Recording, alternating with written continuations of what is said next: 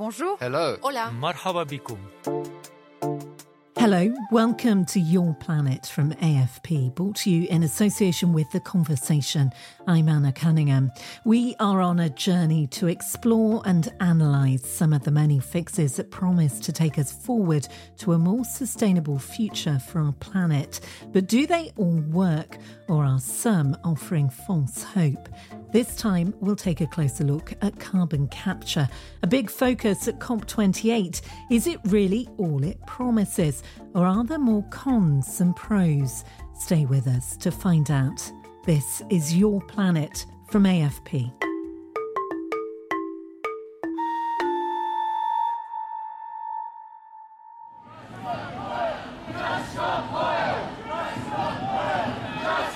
For more than 2 years, Britain has been at the centre of environmental protests on the roads, on public transport, in theatres and even at art galleries. One activist group, Just Stop Oil, wants an immediate end to all new fossil fuel licensing and production. But against the hopes of these protesters, in July 2023, the UK's Conservative government said it would grant hundreds of new oil and gas licences in the North Sea. Announcing the move, the British Prime Minister Rishi Sunak insisted his approach was pragmatic. He argued that his government's also investing some £20 billion, about $24.4 billion of public money, to further develop the carbon capture system. There is another fan of carbon capture, and he's the man who's heading up COP28 in Dubai. It's President Sultan Al Jaber, who's also the head of the UAE's national oil company, ADNOC. We need to get serious about carbon capture technologies. In any realistic scenario that gets us to net zero, carbon capture technology will have an important role to play. Without it, the math just doesn't add up. This was Al Jaber speaking at the Climate Tech event in Abu Dhabi in May. The goal for this industry and all industries, to me, is crystal clear. We need to phase out emissions. Allow me to repeat. We need to phase out emissions from all sectors, including transportation, agriculture, heavy industry, and of course, fossil fuels, while investing in technologies to phase up all viable zero-carbon alternatives. Scientists pinpoint 1990 as the year they say humanity crossed its first planetary limit, the safe level of CO2 concentration in our atmosphere. And compared to even earlier, 1950, we're now emitting 8 times more CO2. It's the CO2, scientists assert, that has led to an increase in greenhouse gases that in turn trap heat in our atmosphere. So if oil and gas projects are still on the cards, then what role does carbon capture and storage play?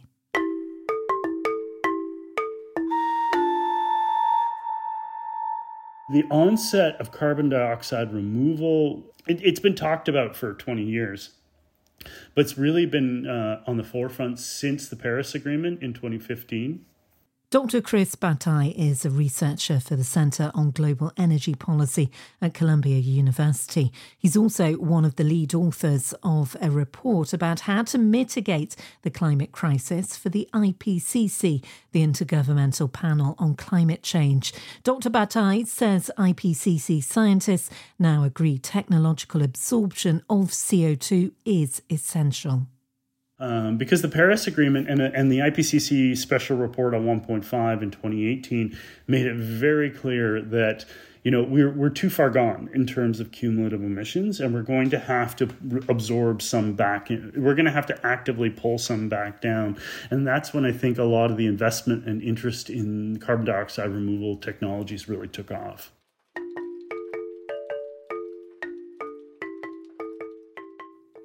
So how exactly do you capture and remove carbon? Well, there's nature, forests, oceans, soils all have a role to play. We'll come to more on that later. But technology is also becoming a big player. The oldest way for combating carbon dioxide emissions has been to capture the CO2 in fumes from factories or other such polluting spaces, known as carbon capture and storage, or CCS. Florence Delprat-Janoud is a researcher at the French IFP Énergie Nouvelle, formerly known as the French Petroleum Institute. Aujourd'hui, la technologie qui est la technologie la plus mature, en fait. Today, the most mature technology is cleaning fumes.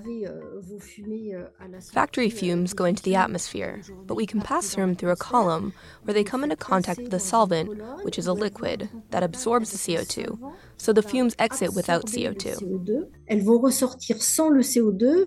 So that's one method. But it's only avoiding new emissions, not removing those already in the atmosphere. And this is where direct air capture has its role, commonly known as DAC. To understand more, we need to go to Iceland. This is Orka, the world's biggest carbon removal plant. Think of it like a huge vacuum cleaner sucking up carbon dioxide out of the air.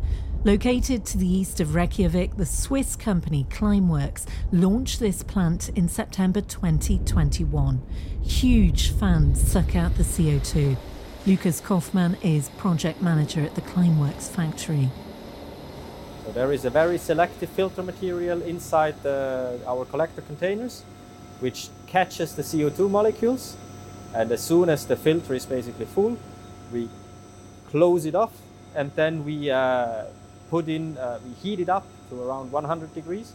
The CO2 is being released again, and then we draw it out of the collector containers into basically in here, what we call the process hall, basically.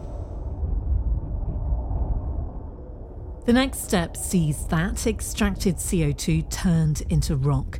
Another company, Carbfix, pipes the gas to wells and pumps it into the local volcanic bedrock, completely removing that CO2 from the air.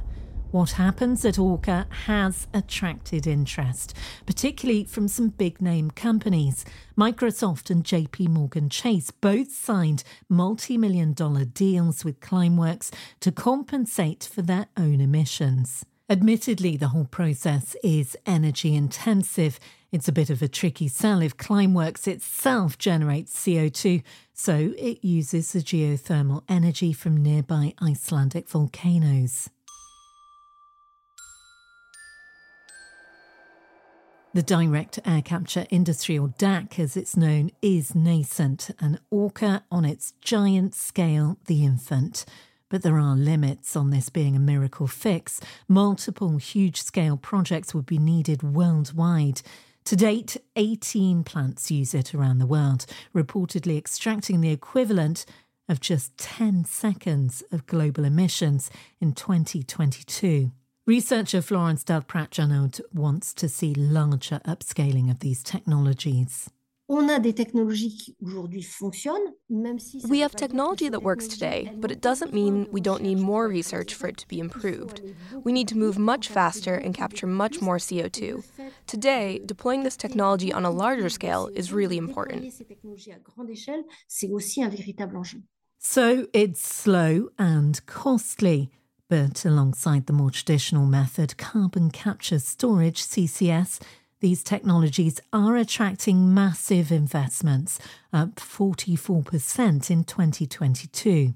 Denmark inaugurated a CO2 burial site under the North Sea in March in the presence of Denmark's Crown Prince Frederik. We open a new chapter for the North Sea, a green chapter.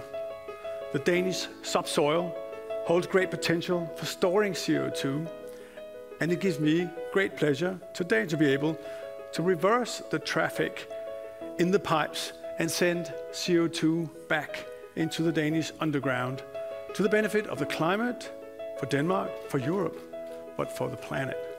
Thank you very much, Your Royal Highness. Kent, you may start the injection.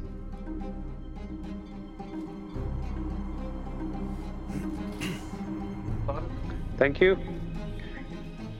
Your Royal Highness, I can confirm that we have now started to inject the first CO2 in the North Sea. Congratulations. Thank you.